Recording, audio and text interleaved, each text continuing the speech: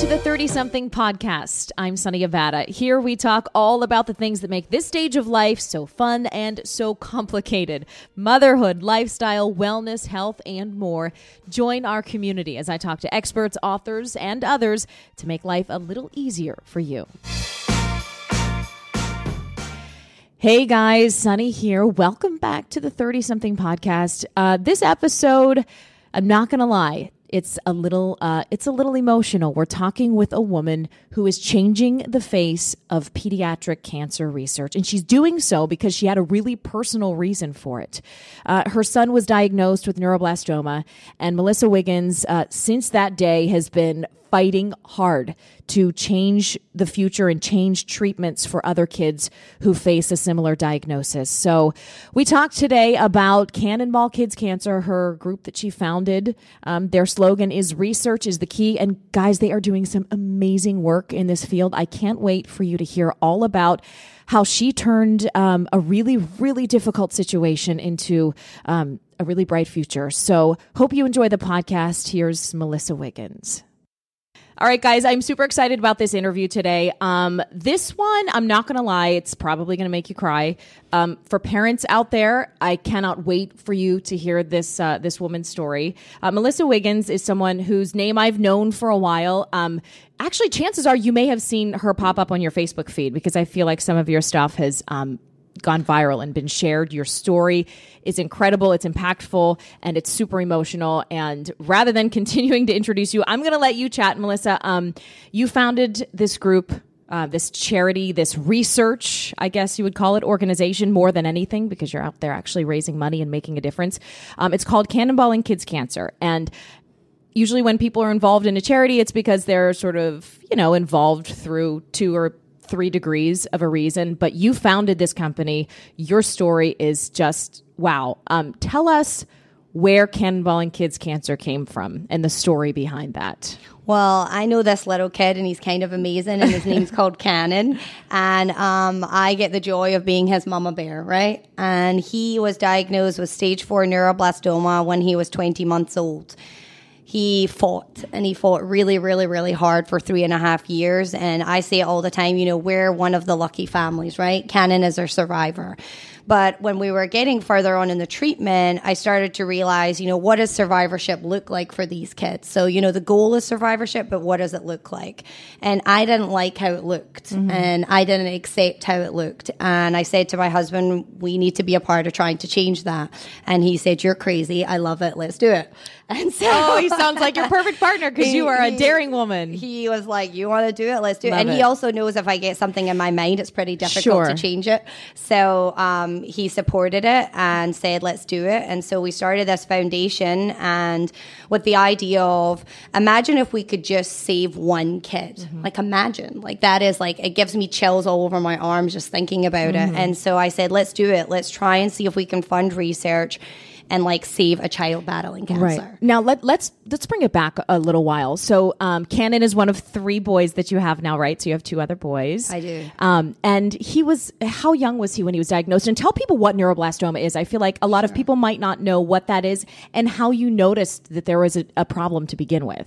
Sure. So Cannon was, my first child, and I was actually 38 weeks pregnant with the twin boys, which was crazy. And he started limping, and my husband travels a lot for work, and he was out of town, and I said, what should I do? And so anyway, long story short, I took him to an orthopedic, and they thought that maybe he had an infection in his knee. And so here I am, 30 weeks pregnant with a toddler, and they said, we're going to do surgery tomorrow.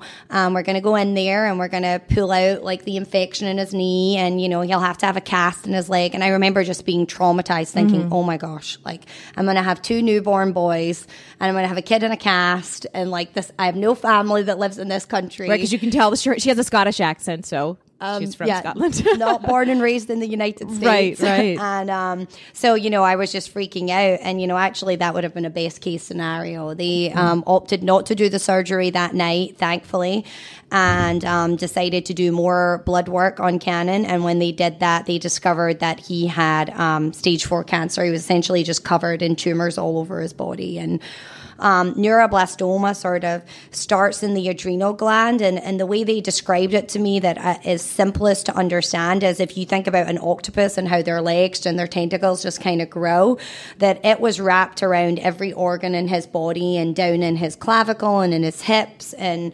in his knees and his feet, his hands. I mean, it was just everywhere. It's just all over his body. And, I remember asking the doctor, but he's like not going to die, right? I mean, I thought first of all, I didn't even realize kids get cancer, but, never in my wildest dream would have imagined that they die from it. And he said, he has a really long, hard battle ahead of him, and he has a 50-50 chance that he'll make it. Hearing that even secondhand gives me the chills. Any parent, I'm sure, can identify with the feeling of desperation I'm sure you felt. I mean, when you hear that, I think what's different too about you is when you hear something like that, some people would sort of go into hibernation mode or they would want to run from it. It seems to me that you have always been a fighter with this, and your first instinct, and I know that from having spoken to you about this before, was to fight and to fight hard and to not let those seemingly daunting statistics kind of scare you away. You guys really jumped in full force with the treatments, right? I think, I know my mom is in the room with us here today, and even though she's not mic'd and speaking, I would say that a lot of that goes to, we had a pretty hard childhood. We had a lot of hard things happen, and my sister had several open heart surgeries. My mom lost my brother, and so I watched that firsthand growing up. What do you do when, tragedy hits and you fight? And that's what I witnessed growing up. And so for me, it was just human nature. Like, this is what we do. And, the fact that we were given 50%, I said, I'll take it. Let's go. And my husband and I are both lawyers. And so we just got researching and we found where's the best place to do treatment. And, and then discovered there was a lot of options, and how do you pick those options? And, I hope now that I can be a resource to parents who have those decisions to make, and not necessarily to steer them one way or the other, but just explain to them, this is how I came up with the decision I made for Cannon. And before we get into the charity, because I think that it's just so cool to hear how you're making an impact with that. Tell us how Cannon is, where he is now. I mean, he's absolutely adorable, and he's thriving. He is thriving. His spirit is just amazing. I mean, he inspires me every day. He wakes up with a big smile ear to ear, and he's just the happiest kid. And he is, he's in first grade, and his brothers are in kindergarten, so they get to all be in school together, which is amazing. And, yesterday we, don't tell anyone, but we skipped school. I love this. And, My kind of mom. We went to Aquatica for the day, which just seemed like a great idea with family in town. And on the way to Aquatica, he was saying, all right, let's do math problems, Mom. Test me. Like, and it's so adorable to see him do that, because his brothers are just like big-eyed, like, whoa, like, our brother's so smart. Smart. Like, it's very cute. But, we've also, you and I have also had a lot of honest conversations about, I don't want to perceive that cancer in our family is done, and that, pediatric cancer is, once you're a survivor, it's, you and I know the statistics for survivorship aren't great. And so I think that we can just do a much better job at changing those. So although I am very happy that Cannon is alive and that is the goal, I still don't accept what his survivorship looks like. Yeah, I mean, and all these charity events that you have held, I mean, you guys are constantly bringing in people who are speaking on this topic. It's experts, it's parents who have been through similar situations to you. And every time I am shocked by a new fact that I seem to discover about pediatric cancer. And I think people are under the impression that because we see so many dollars being poured into what we consider cancer research, or there's a lot of publicity surrounding certain types of cancer, pediatric cancer is its own thing, right? I think you said something one time that really struck a chord, and you said, you can't, it's not like you can take the medication or the treatment you would do for an adult and cut it in half for a kid. It's a completely different beast. I don't think people know that. Well, and I think people don't really appreciate that the cancers that children have, all but one, are not found in adults. Wow. And yet they're being treated by the same things. The only cancer that is the same in adults and children is leukemia. All other forms are only found in children and should be treated accordingly, but unfortunately are not. And so what does that look like? Well, it looks like, I put hearing aids on Cannon every single morning, and it looks like he will never naturally father a child, and learning issues, as well as a very good chance that before he's 40 years old, he will have another form of pediatric cancer. And so I just think that we can do better. How can it be? I think a lot of parents say that. You hear something like that. We feel like we are being constantly bombarded with information about all this progress that's being made, and yet this whole side of research is being ignored. Are you guys with Cannonball and Kids Cancer, are you one of the only groups out there that's been sort of like grassroots founded that's doing this? Because I don't recall hearing about anyone else that's dedicated, as you guys are, to just focusing on that particular issue. I think that there are a lot of incredible organizations out there working really hard towards this problem. I think some of the disjustice that has been done towards pediatric cancer is this perception that it is taken care of, and that because we've made some progress that like we're good, we should kind of stop there. We're increasing the number of survivors, but again, what does that look like is always my take on it. So what strides have been made and what needs to be done? I think that there have been a lot of strides with leukemia in children, and a lot of that is because it is found in adults and it's found in children. And so because there are similarities there, some of these treatments that are in adults can be used in kids because some of the cancer has some similarities. Not identical, but there are parts that are the same. And in the children's world, we're dosing down the chemotherapy. So Cannon had chemotherapy that was designed in the 1950s and 60s for breast cancer and testicular cancer because there is no form of treatment for neuroblastoma in terms of chemotherapy. Tell us what worked for him, too, because I think parents who perhaps are impacted by this issue will want to know what treatment plan worked for you guys. So, we did chemotherapy and then we chose to do a stem cell transplant. There is some, deep conversations towards whether a stem cell transplant works or whether it doesn't for children and whether it is worth it. Because I will tell you, it is the most horrific thing I've ever witnessed in my life. Cannon had 108 hours of continual high-dose chemotherapy that is given to adults with no break. And he stayed in the same room, which was probably about the size of this room that we're in right now, which, for those listening, is very small. And we lived in there for over 50 days. And he didn't leave. And he was really, really sick. He was bleeding out of every part of his body. And they told me the goal, Melissa, for your child is to get them as close to death as is possible without killing them.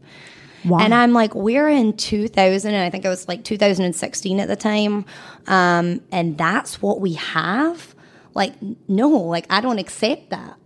And so I think one of the things I say often is we need innovative, outside of the box, different types of treatment that do not take our children to the brink of death, that work effectively, with the survivorship looking very different from what it does right now. What have you seen success-wise with your group so far? I know you have funded some research trials or some clinical trials, I guess, for people who have worked closely with your group. So tell us exactly what you have done and seen so far. So one of the things that was really important to me was not only the fact that we fund research, but we fund the best type of research. I appreciate how hard it is to make $1, and if people entrust us with their money, I want to be able to say, these are the 17 things I did before I gave this money away. And I really do almost 17 things. I mean, we have a scientific advisory board that is spread from California to Georgia. Wow. And that scientific advisory board will review these grants that are placed to us that are only you can only apply to Cannonball Kids Cancer for a research grant if you've been invited to, which means that I have personally visited your institution and you have also done a presentation to me in person before I even send you to the scientific advisory board. Wow. And you do all of this yourself. It's important to note, I mean, if you guys follow Melissa on social media or any of her channels, you will see that this girl is traveling constantly. I mean, this is your passion and your life. It is admirable. It is incredible that one person and one tiny person, you're like no bigger than a minute here, can literally change the face of this research. You have to be really proud. I know it's probably a double-edged sword, but when you stand back and look at what you've started the ball rolling with, are you just so filled with pride, or is it kind of like I feel very proud to be a part of Cannonball Kids Cancer. Like, I feel like I am a part of a team who wants to change it. And that has been one of the most exciting things about starting the foundation, is that these people who were around bringing lasagnas to my house are now my communications director. And now, I have Kelly King, my education director, and I have Mika Rich, who our kids went to school. And these women and men on our advisory board have come together and said, yeah, let's try and change this. Let's do that. And so I am one of, over 20 people now we have 11 on our general governing board and 5 on the scientific advisory board and 5 on our team. So there's a lot. How did you get the scientists and the doctors in particular to be attached to the project or to use their resources? I think it was my accent. And you're beautiful too. That doesn't hurt. Did you really just call them up? I mean, you were probably like, I can imagine it took a lot of dedication. I think there is a lot to be said for getting on an airplane and flying somewhere and speaking to someone. Oh my gosh. So you actually showed up. What like story in particular, when you look back on the start of this charity, like sort of, what's a moment that you'll remember that you think changed everything? Turned the corner? So we had our first year. We had started the foundation, and we never had a gala at that time. We never really did big fundraising events. I was a lawyer. What did I know about fundraising? I had never grew up in that type of environment, and so we really hustled year one, and we made $100,000 in 1 year in our first year. And I said, well, we're going to fund this research project. And we came across this researcher in Augusta, Georgia, and we drove to Augusta, Georgia, and we met with him, and we gave him $100,000. Wow. Oh, well, that'll open a door, I would imagine. And him and I had a very honest conversation, and he said, so grateful. But here are some of the things that we need to do going forward. And he said we. And so he is actually now, 4 years later, he is the head of our scientific advisory board. And we created an entire board, and we created a list of questions that must be answered and a grading for each grant. And we selected different places. And so we spent a year working on how can we do this to the best of our ability to ensure that the research is the best of its kind. And that project that we funded for him is really, amazing. Like, we did it because we wanted to help fund one kid, and he now has more than 40 children on his trials. Wow. And, he has kids on there that had no chance, sent home from several incredible institutions, told they had 1 month to live, and they're now on that trial 3 years later, and they're still alive. Wow. So what does the future of pediatric cancer treatment look like from where you are and from the work you're doing? I hope very different. I just think that we need to change the status quo. Is stem cell, you mentioned stem cell therapy in particular, and I think that's a kind of a buzzword these days. Is that something that is showing promise on a widespread level? It's interesting. I think that stem cell I think one of the projects we funded, they're doing where they pull out the stem cells and they'll genetically change them so that the transplants can be less painful and more effective. And I think we'll see a lot more of that as opposed to the just sort of generic transplant that Canon had. I think, immunotherapy and gene therapy and changing the way things are done is vital. But I also am really excited by viral therapy. What's that? We're starting to do some research locally with Nemours with the Zika virus.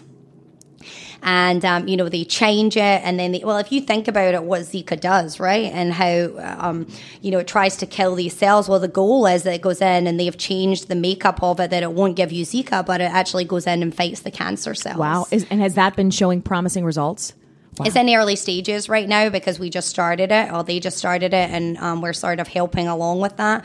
But there are other ones that we've worked with, like herpes virus and hepatitis C, and they change them so that they don't give you those specific viruses, but they're designed to go in and kill the cancer cells.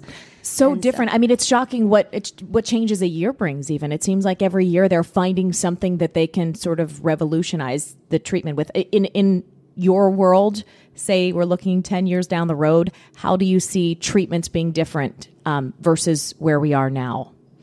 I think that chemotherapy will still be used, unfortunately. I think that it's so potent and it's such a powerful therapy. I'm hoping that it will be used at lesser doses, but with these other therapies being added on so that not only are these kids more survivors, but also afterwards the children don't, have secondary cancers because of the toxicity. It's a balance. You want to be able to have the children be a survivor, and so you have to give sometimes harsh therapies right now, otherwise they just wouldn't make it. But it's finding that balance of what does that look like so that their life for the rest of their life is a quality of life.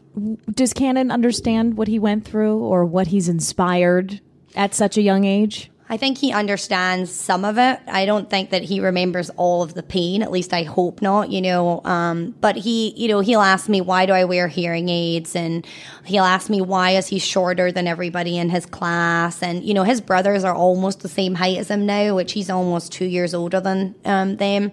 And so there'll be some challenges with that, I'm sure. But I mean, that's my job, right? I'm the mama. And so I'm supposed to help with that part. And, we talk about it, and we talk about it really openly. In fact, one of my 5-year-olds asks that we call him Dr. Gray and not just Gray. And the other day, he randomly came into my bathroom and he said, can you explain to me again why the chemotherapy, I mean, he's 5, damaged Cannon's hearing? And so we talked a little bit about it, and he said, would you like me to try and invent something that maybe puts 2 medicines together that will stop that? And I said, I would love that. Oh my God. And I joke around, like, he'll probably never want anything to do with medicine, but just the fact that they're listening and that's in their heart, that they think about that with their brother is pretty special. Yeah, I mean, they're an incredible bunch, and like I've said, I've followed your story sort of from afar for years now, and it's just so cool to be able to pick your brain and to see what kind of an impact a mother on a mission can make. And I tell everybody about you. I say, if you're looking for your research dollars to go, or your charity money to go towards something that's actually working, that has legs, you are the first group that I mentioned. So I want to make sure that we get your information out there too. So for anyone who's listening, if we want to find out a way to donate or just keep up with your research, where can we find you? Sure. If you go onto our website, cannonballkidscancer.org, you'll be able to find, a donate button, like you say, and then lots of information about our research trials and how they're doing and our team. And also, if you're in Orlando, we have a beautiful event on April 6th, our Gold Gala, which you've been to. Love it. Mm-hmm. We have, if you like firemen that are bagpipers, come along. Oh, I love it. We have 20, bagpipers that bagpipe everybody down to the lake, and we do a butterfly release, and it's a really beautiful night. So that's April 6th. It's always so well done. Yeah. Thank you for coming in, for sharing you. your story. We will be following you as you go on your journey. So I appreciate it. Thank you so much for having me. It's been awesome. Thanks, guys, for listening to this episode of the 30-something podcast. Hope you enjoyed it. As always, I would love to hear from you. Find me on Instagram at Sunny Abatta. That's SONNIABATTA, or check out my website, sunnyabatta.com. Hope to hear from you, and see you soon.